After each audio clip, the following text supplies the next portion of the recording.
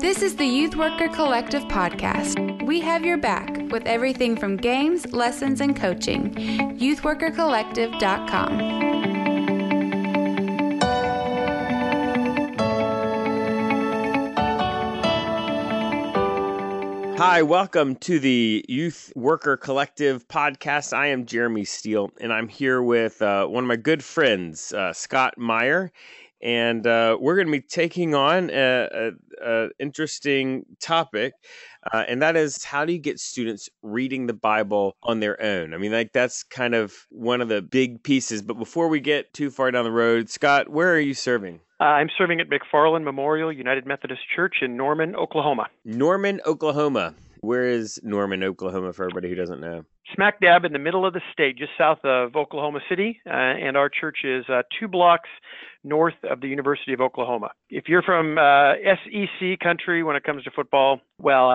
I won't judge out loud. So you've been doing youth ministry a while, and I know that one of the best things is when I hear a student talk about something that they read in the Bible that was not something we have covered in youth ministry and youth group recently. I'm wondering, what are some of the things over the years that you've discovered that really help get students involved in reading the Bible on their own? I remember when I was in high school and even into college, the big thing was, have you read the Bible cover to cover? And there was sort of that standard and expectation that in order to be at least that was the message I received was, in order to be a good Christian, to be the real person you claim to be, you got to read the Bible cover to cover. And, you know, in this day and age, that's one of those things that I don't even think we really talk about it. Right. One of the things that, and I think it's maybe the assumption that kids aren't going to do that. They're not going to take the time to do that. Yeah, I remember our church gave or had these Bibles that you could buy that were printed in something called Quick Scan. Yes. That had like half of the words bold, and if you even if you just read the bold words, but it was like half the number of words or something. Yep. Yes. Or then that, like the daily readings, like if you read this passage on this day and this passage on, you're going to have read the whole Bible in this many days or whatever. And, right. And, or get the prize. I think, I can't remember. It must have been when I was in high school. If you read the Bible cover to cover and claimed that you get the prize. I think half the kids in my youth group went and said they read it just for the prize and didn't actually do it. And then I think, you know, the pendulum is kind of swung in the other direction. And so because we assume kids don't have a very high attention span in youth group, we choose one passage of scripture or one verse or a couple of verses. And we expect that to then be enough. And so one of the things that I'm trying to do in teaching times and in small group lessons, 2 things. One is trying to read chunks of scripture so that we're reading. Even if we're going to focus on one verse, make sure that we're not taking it out of context.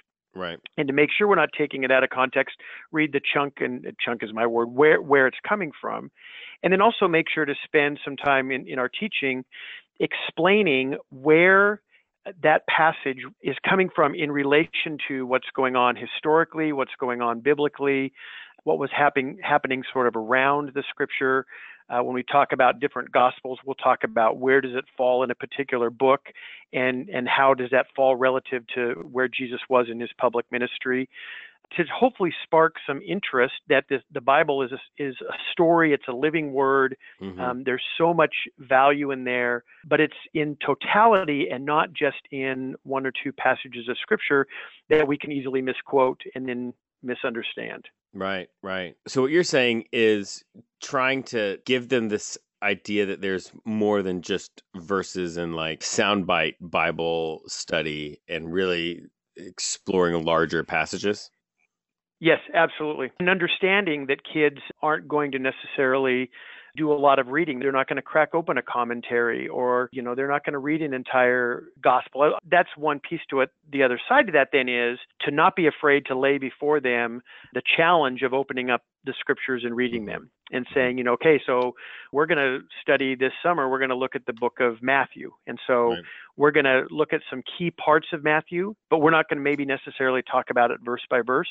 So the challenge might be for the month of June or maybe the summer is going to be, are you reading the rest of the book? And so that you really know what's going on in it and can put that into context with what we're talking about in whether it's Sunday school or a Bible study or small groups or things like that. And know that some of the kids are going to do it and some of them aren't. But again, you're setting a bar that is pretty high and hoping that some are going to strive to achieve that.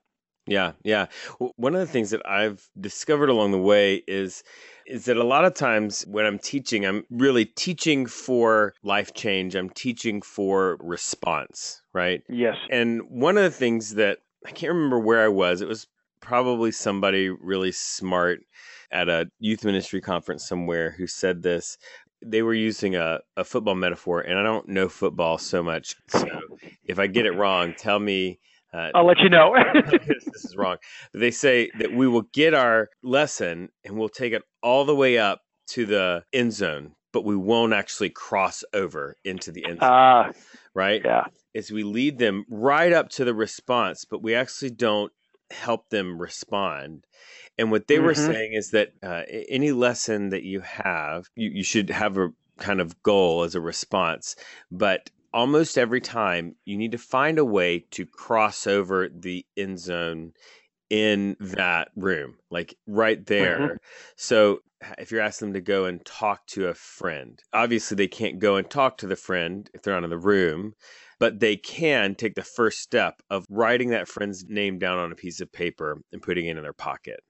Right.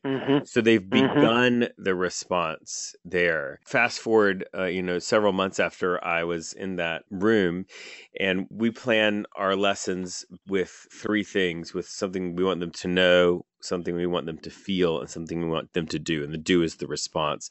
And the do that we wanted them was to read the Bible on their own in the next week. And so the question was like, what is it that we can do?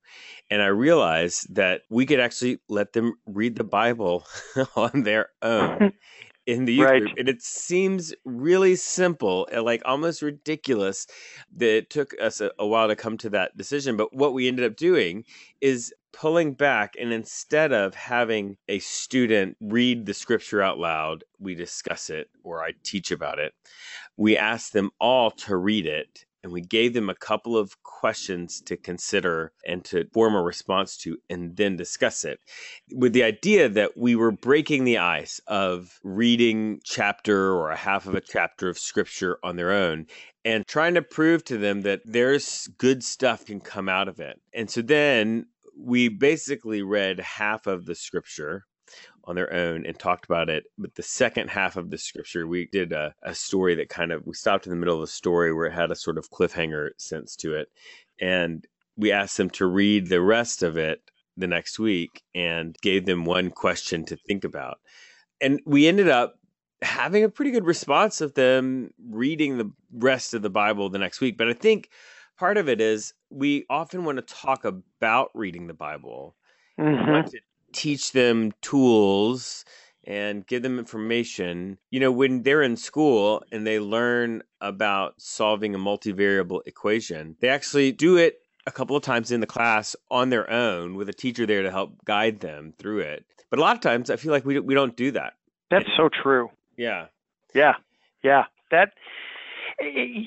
Like that's kind of, you just blew my mind. I'm going to have to, maybe I'm going to go back and listen to this podcast so I can grasp that, because it's so true. Like we lead them to the end zone, but we don't actually cross the line.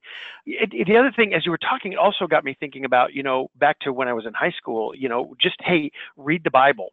And yes, it can be enough. And for the living word of God, it is enough. But to just make that like the standard, if we're not careful, it just becomes another box to check.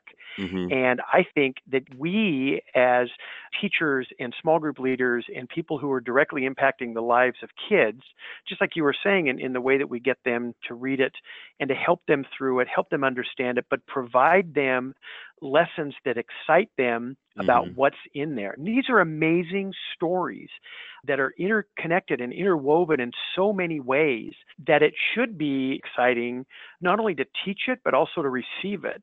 And I think sometimes it's like, we all know how to lead group games. We're all expert at leading group games.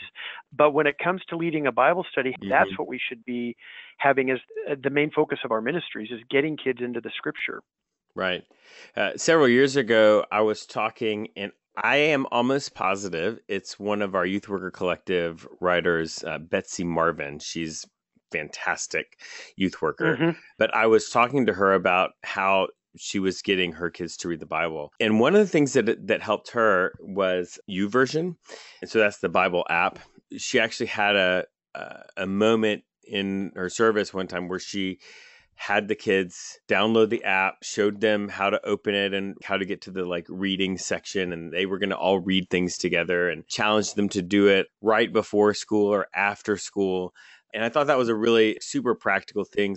I think sometimes the Bible is intimidating because it's such a big book. It's not something that's easy to really carry with you, because we give students these great Bibles at different times. Maybe you give them at confirmation or whatever, but they're still kind of thick and heavy, and they don't get them. I've been a huge fan of that app, and then also just sending things home with them that has a Bible passage on it, a piece of paper or even a text follow up with a link. Yeah, and I think the scripture can go with anything we do. So it should be the basis of every retreat, every small group, every mission trip, you can even tie it into your fun outreach events. And although all of our events should be fun. And I think that when we begin to integrate it and not be afraid of it and claim it, it then says to kids that's important. Another resource that I've used some is the Bible Project, which are videos online available for free that do good outlines. And you can take the book of Job, for instance, and it has a great outline of some of the storylines in there and who Job was and the audience that might have heard that. And then there's some good follow-up questions. And we've used that several times. And then we've had kids in our ministry who then have gone home and read the scripture, actually read the book of Job with that in mind, and it has helped them. Because sometimes, let's be honest, just the size of the book can be intimidating. Some of the words in the book and some of the stories and the names and the way things flow can also be intimidating. Yeah. Yeah. Our senior pastor at one point issued a challenge to students. When we gave them Bibles, he said that he wanted them all to find the grossest thing in the Bible that they could and come and tell him the next week. And if you've ever embarked on that quest yourself, there is all manner of gross things. That's awesome. And one of my favorite things, it was funny. This is one of the things that I don't know why this works so well, but every single time I've done this, I've watched students start reading the Bible. So at camp, when it's time to go to bed, I would read a story from the book of Judges as a bedtime story to them. One of the ones where the sword goes in and then the fat comes and seals up around the sword and all the disgusting things that are in that book. And it's kind of a joke, it's kind of lighthearted, but you read it and then the very next day, there's always a couple of kids that come, what book was that you were reading from? It's awesome, yeah. And they're at camp, and so it's such an easy way to sort of play with the Bible together, and they kind of they open up like, oh, where did this come from? Well, haven't you told us this?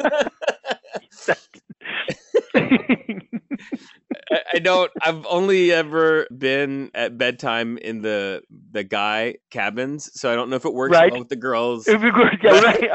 We'll try a female leader and see. That's awesome. Yeah. And then there's more practical. Well, I don't know if that's impractical, but we did as a church, we did the Bible in 90 days one summer, and I don't know how many people in the congregation really accomplished it, but at least we talked about it and it was laid out there in front of people. Mm-hmm. Read the Bible in 90 days. Our sermons and worship were preached around it. They chose specific stories. We used there's some curriculum, and we then also wrote some of our own curriculum to kind of line up with our beliefs as a United Methodist Church in Sunday school and that kind of stuff. And it really became an all-church effort that we really celebrated. And there were a number of people who shared how enlightening and how fun that was that they did that. And it was also something that people who were traveling throughout the summer could take the Bible in 90 days and continue through the readings as they were traveling. And right. We just had a lot of really good feedback from that. And we tied it into everybody in the church, all ages, participating in that in some way, which was pretty cool. Yeah. Yeah, I love that. And, I think the moral of the story is just try to do it. Mm-hmm. Right? That's exactly right. Every different approach that you are going to have is going to be the right approach for somebody, for some student in your youth group. And some of them are not going to respond to a bedtime story from the book of Judges. Others of them are not going to respond to the Bible app. But if we keep drilling that home and showing them that is a value and helping them find the source of life in the scriptures, I think that's the biggest thing, is just trying to do it. And as we continue to do that, we have more and more students kind of being transformed by the scriptures. Mm-hmm. Thank you, Scott, so much for talking to me about this today. We have all kinds of things to help you do this with your students. We have months and months of free youth ministry resources available as part of the Youth Ministry Collective and the Discipleship Ministries. You can find all of that at youthworkercollective.com, and more podcasts like this one at youthworkercollective.com/podcast.